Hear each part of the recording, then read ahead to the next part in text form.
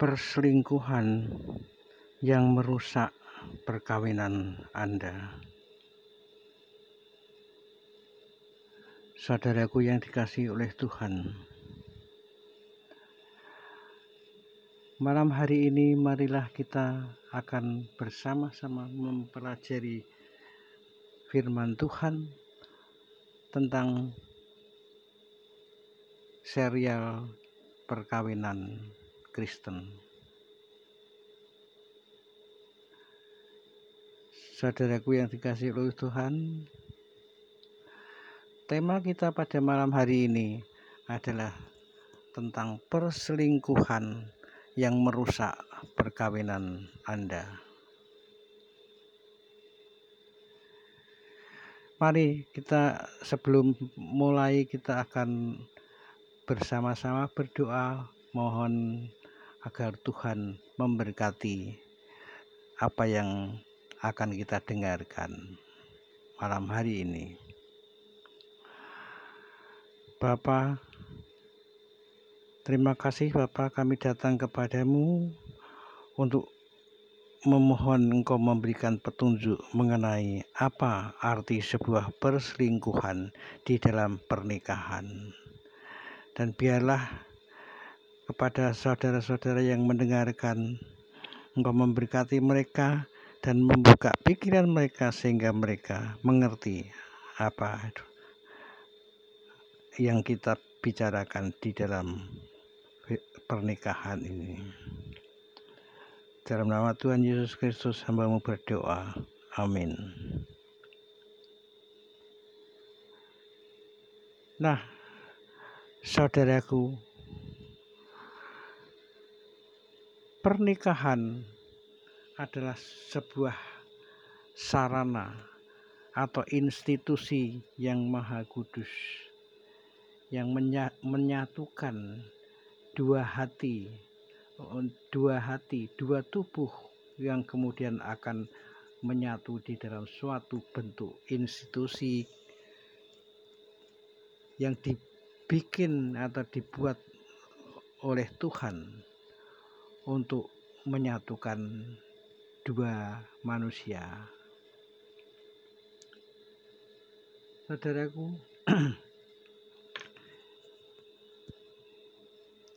kita sangat sepakat dan tahu bahwa perselingkuhan adalah hal yang paling merusak di dalam kehidupan pernikahan. Mengapa begitu? Karena perselingkuhan adalah merupakan hal yang sangat keji, yang sangat merusak hubungan antara dua manusia yang telah dipersatukan oleh Allah di dalam hubungan pernikahan. Nah, kita akan mendengarkan sebuah cerita tentang terjadinya suatu perselingkuhan dan apa artinya di dalam kehidupan pernikahan anak-anak Tuhan. Saya mengharapkan bahwa hal ini tidak pernah akan terjadi pada pernikahan Anda yang disucikan oleh Allah Bapa di dalam pernikahan yang sangat suci. Hari itu seorang istri sedang menunggu di rumah dan dia menunggu suaminya yang saat itu menjelang kepulangannya dari tempat kerja.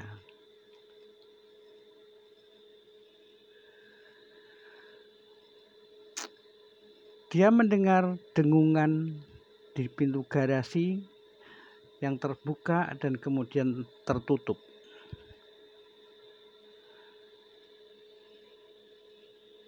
Pada waktu itu baru pukul 3.30 atau setengah 4. Anak-anak bahkan belum pulang dari sekolah. Michael belum pulang. Dan setidak-tidaknya baru pulang 1 jam lagi. Dan jika Anda sama-sama mengenalnya dengan suami saya, maka saudara akan mengerti mengapa hal itu mengejutkan saya sebagai seorang istri. Michael itu tidak pernah terlambat bekerja. Dia biasanya bahkan tidak pulang lebih awal. Dan dia akan melewatkan 1 hari hanya jika matanya mengeluarkan darah atau artinya hal yang sangat mendukakan di hatinya terjadi dalam pernikahan kami, dalam keluarga kami. Nah, apapun masalahnya, saya merasa senang dia ada di rumah. Ini akan pasti menjadi malam yang luar biasa bersama keluarga, dan saya tidak sabar untuk memulai kisahnya. Meninggalkan tasnya di dekat pintu, suami saya meminta saya untuk bergabung dengannya di ruang tamu. Aku tidak yakin apa yang terjadi, tapi sekilas pada ekspresi dingin yang ada di wajahnya memberitahukan kepada hatiku bahwa ada sesuatu yang salah, sangat salah, karena tidak biasanya suamiku bertindak seperti itu. Nah, saudaraku,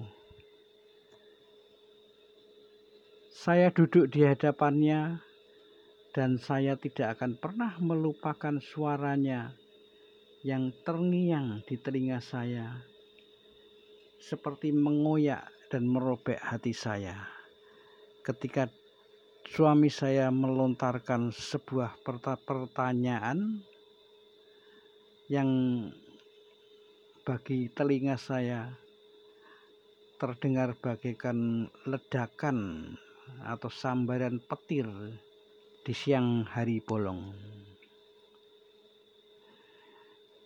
Dia bertanya kepadaku, "Apakah kamu berselingkuh?"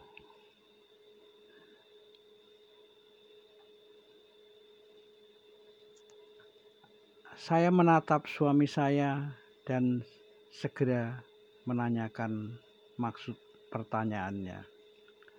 "Tidak. Kenapa kamu menanyakan itu?" Suami saya berkata lagi, "Tolong, jangan berbohong padaku," katanya. Saat dia terus-menerus menanyakan pertanyaan yang sama, maka wajahku terasa sangat panas.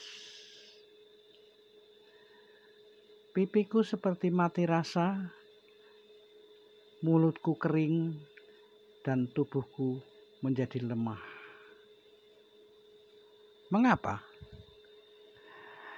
Karena pertanyaannya merupakan sebuah vonis. Sebab saya tahu apa yang saya lakukan, dan nampaknya suami saya sekarang juga mengetahui apa yang saya lakukan. Suami saya bertanya lagi, "Apakah kamu berselingkuh?" Aku menundukkan kepalaku, tidak bisa menatap ke arah matanya. Aku duduk sendirian di sofa dan aku merasakan ketakutan akan kebenaran yang berputar di sekitar kepala saya seperti sebuah jaring laba-laba, dan saya tidak berdaya, tidak bisa bergerak, nyaris tidak bisa berbicara. Aku mengangkat dagu dengan anggukan kepala, lalu mengangguk lagi, dan saat itulah terjadi apa yang menghancurkan hati saya. Saya merasakan bahwa rumah pernikahan saya yang seperti terbuat dari kartu runtuh. Saya merasa malu dan saya ikut jatuh ke tanah. Dosa saya, buah nafsu yang mulia, telah membujuk saya ke dalam lubang di mana yang dapat saya pikirkan saat itu hanyalah kematian. Karena kematian sendiri telah menyelimuti saya, dan dengan itu muncul rasa malu, merasa tercela. Saya telah berdosa terhadap Tuhan. Saya telah berdosa terhadap suami saya dan terhadap keluarga saya. Segala sesuatu yang saya sembunyikan, yang pernah saya pegang begitu sayang kepada saya, muncul di atas lubang dosa dan rasa malu yang telah saya gali untuk diri saya sendiri.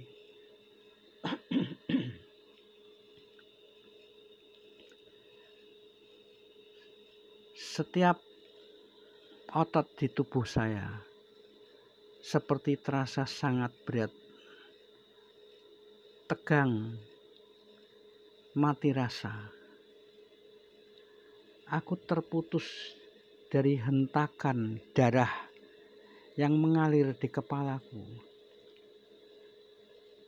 bagaikan sebuah kereta yang melesat. Bahkan jika saya ingin berbicara, bahkan jika ada hal-hal lain yang ingin aku katakan, aku tidak bisa membuka mulut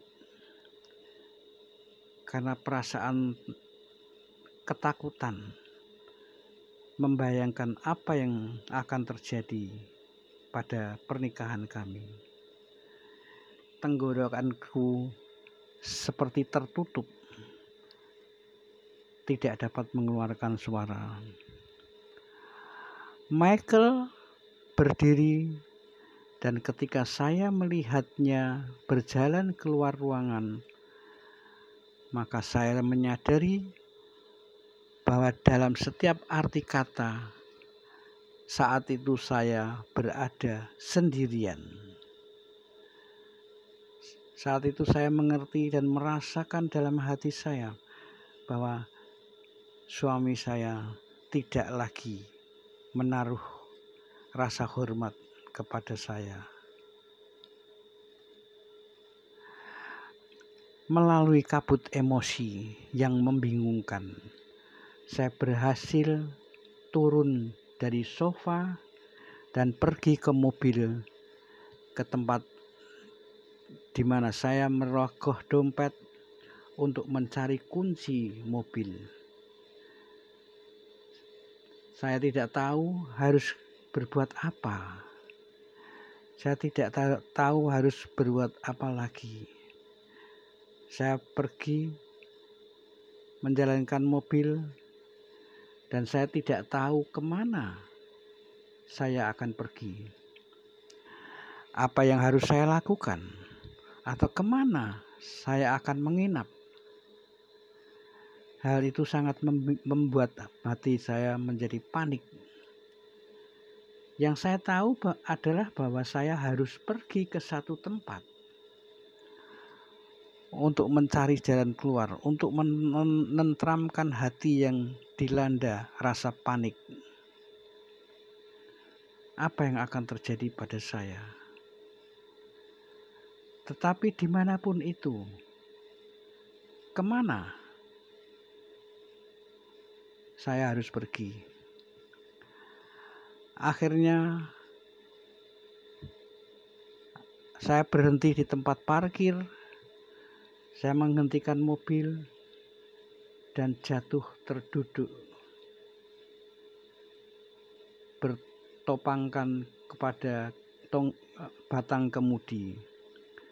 Pikiran saya adalah pusaran emosi, semacam angin topan badai yang menyiksa hati saya.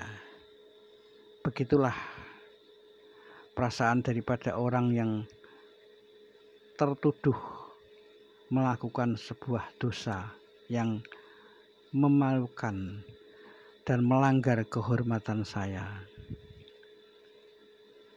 Pusaran emosi, kegelapan, dan penuh debu merobek hatiku dan memanggilku ke dalam kuburan. Air mataku membasahi wajahku, ibarat racun yang keluar dari luka, dan saya terisak-isak sampai perut saya merasakan kesakitan. Saya tidak punya rencana, saya tidak punya rumah, dan aku tidak punya bau untuk aku merebahkan diri dan duduk menangis. Bahu yang aku andalkan, yang aku hargai, tempat di mana aku biasa menangis di pundaknya, kini aku pasti menyadari bahwa dia membenci saya sebagai istri yang selingkuh dan tidak bisa dihormati suami. Saudara tahu bahwa semua yang saya miliki adalah bagian-bagian yang hancur di dalam hidup saya. Beberapa jam kemudian, saya kembali ke rumah, di mana saya mulai mengemasi. Saya tahu bahwa saya harus pergi, karena rasanya tidak ada kehormatan di mata suami saya pada kondisi saya yang melakukan kesalahan dosa perzinahan. Saya mengemasi beberapa barang yang bisa saya bawa. Saya harus pergi. Saya harus sadar diri bahwa sebagai seorang yang bersalah dan tertuduh, saya harus bertanggung jawab atas apa yang telah saya lakukan terhadap Michael. Saya duduk di tempat tidur di dalam kamar saya, dan waktu itulah Michael masuk ke dalam kamar. Dia duduk di depan saya di ujung tempat tidur dan menatap lurus ke depan ke arah mataku, dan dia mulai berbicara. Saudara tahu, ini yang berbicara adalah suamiku, pria yang tinggal bersamaku selama hampir separuh hidupku, tetapi di dalam segala hal dia berbeda dari suaranya hingga cara dia membawakan dirinya sendiri. Tiba-tiba saat itu kami merasa menjadi orang asing satu sama lain.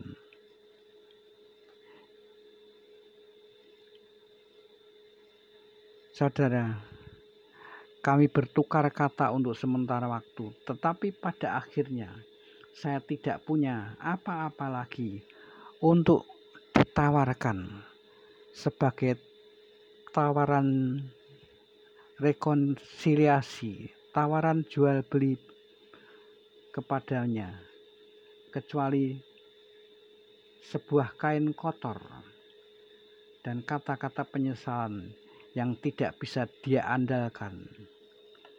Saya yakin bahwa dia sudah pasti akan kehilangan kepercayaan lagi. Dan dia tidak akan mempercayai apapun yang saya katakan, sebaik apapun yang akan saya janjikan. Di mana semua kepercayaan itu telah hilang. Karena itu saya menyadari dan saya menangis terisak-isak. Mataku bengkak karena menangis dan hatiku berat, sangat berat karena malu menatap wajah suamiku. Saat itulah suamiku bertanya, "Apakah kamu ingin tinggal? Apakah kamu ingin tinggal?" Dia bertanya. Perkataan atau pertanyaan apakah kamu ingin tinggal bermakna bahwa apakah kamu ingin tetap berada di rumah ini bersamaku? Itulah maknanya. Saya sungguh-sungguh tidak tahu bagaimana cara saya menjawabnya. Dan yang ingin saya lakukan hanyalah tinggal bersama keluarga saya. Memutar mundur waktu setahun. Kembali ke masa ketika menjadi seorang istri dan ibu. Itu adalah semua yang saya tahu dan saya inginkan terjadi pada saat ini. Itu semua saya inginkan. Tapi apakah saya masih layak bagi suami saya? Seorang istri yang sudah melakukan perzinahan dan perselingkuhan hanya karena ketertarikan fisik kepada pria yang lain. Saya sudah merasa tidak layak menjadi istri, menjadi ibu, dan anak Tuhan. Bagaimana saya bisa tinggal di tempat yang bukan milik saya? Bagaimana saya bisa hidup di permukaan lagi? Bagaimana saya bisa dipercaya untuk mencintai suami saya? Saya tidak bisa, kataku. Aku sungguh-sungguh tidak bisa. Aku malu dan aku merasa tidak layak. Tetapi sekali lagi dia berkata, dia bertanya dengan ulangan kata-kata yang agak berbeda. Bukan itu yang saya minta dari Anda. Tetapi yang saya minta adalah apakah kamu ingin tinggal? Ya, kata-kata yang tadi diulang oleh Michael, suami saya. Apakah kamu ingin tinggal? Mencintai istrinya seperti Kristus mencintai gereja. Michael mengulurkan tangan ke arahku. Dengan tangan yang penuh rahmat. Tangan yang luar biasa. Tangan yang terulur menawarkan resolusi, menawarkan restorasi, pemulihan. Dan ketika itu aku sangat membutuhkannya. Aku memang benar-benar sangat membutuhkan tawaran suami saya. Nah, saudaraku, ketika setiap pikiran memberitahu saya bahwa saya sesungguhnya tidak layak untuk dicintai, sesuatu yang ajaib terjadi yang mengubah cara saya memandang pernikahan dan cara saya memandang juru selamat kita. Itu adalah kesadaran bahwa saya diselamatkan hanya oleh kekuatan kasih karunia. Mungkin begitulah perasaan wanita yang terjebak dalam perzinahan. ketika dia dibawa kepada Yesus, bertatap muka dengan juru selamatnya, dia hanya memiliki tangan kasih karunia-Nya.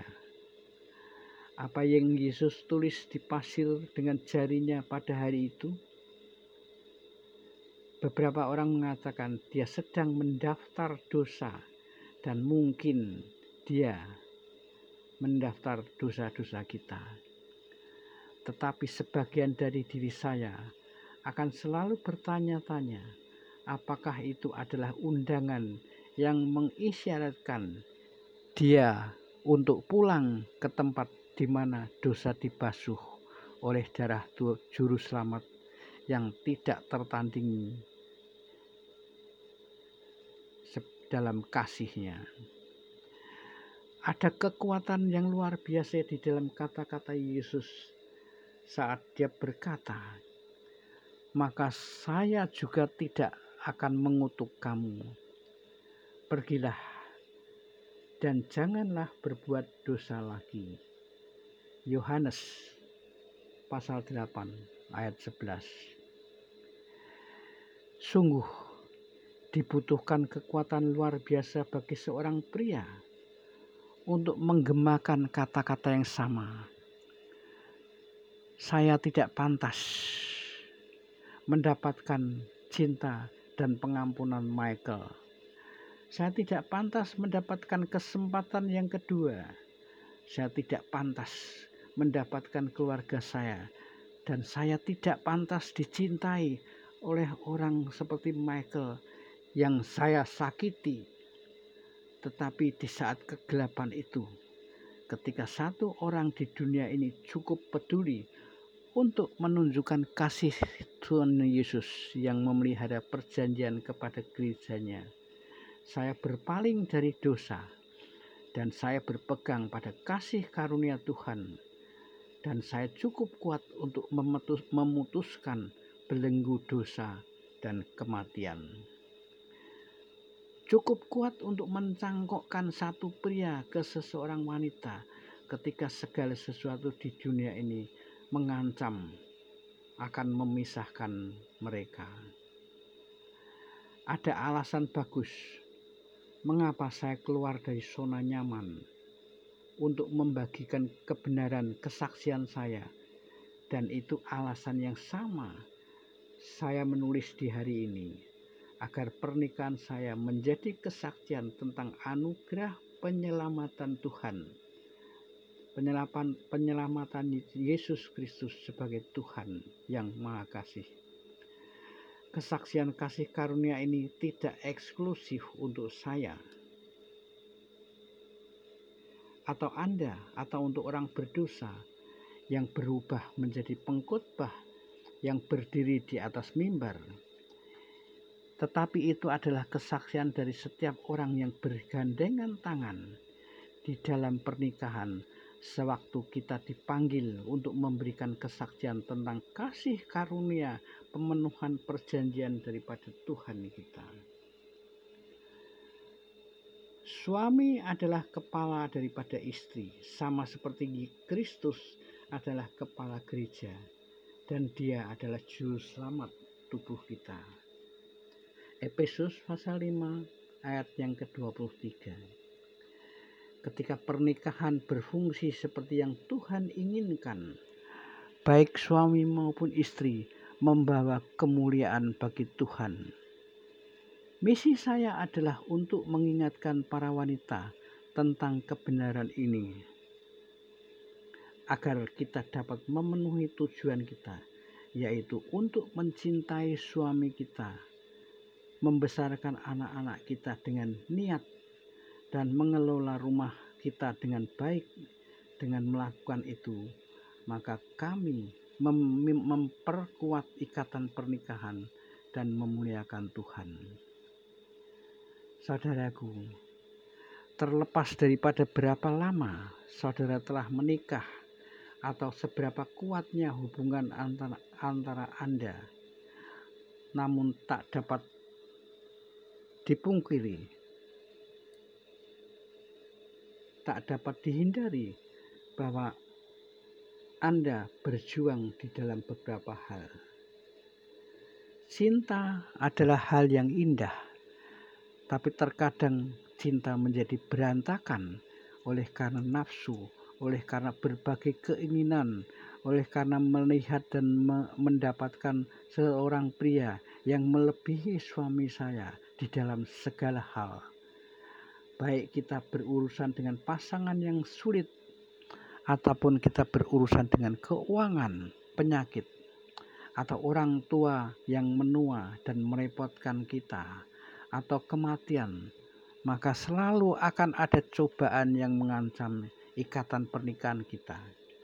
Dan itulah sebabnya mengapa kita harus selalu siap. Saya tidak dapat membayangkan bahwa saya akan berada di posisi ini sekarang ini dan saat ini juga, jika hati Michael tidak siap untuk kekacauan, jika hati Michael tidak siap untuk memberikan kasih karunia akan kesalahan saya, maka ketika saya menikah dengannya, saya berencana untuk menghabiskan hidup saya dengan pria ini. Saya tidak berharap bahwa cintanya kepada saya akan membawa saya ke kayu salib. Kesaksian cinta ini memperkuat keinginan saya untuk menjadi tanah liat di tangan tukang tembikar. Dan dengan rahmat Tuhan, saya ingin diubah menjadi istri yang suami saya butuhkan. Berjalan bersama melalui kehidupan itu hal yang sangat indah, tetapi pasti memiliki momen yang akan membawa kita kepada cobaan-cobaan yang berat dan dapat meruntuhkan iman kita ke dalam cobaan yang fatal.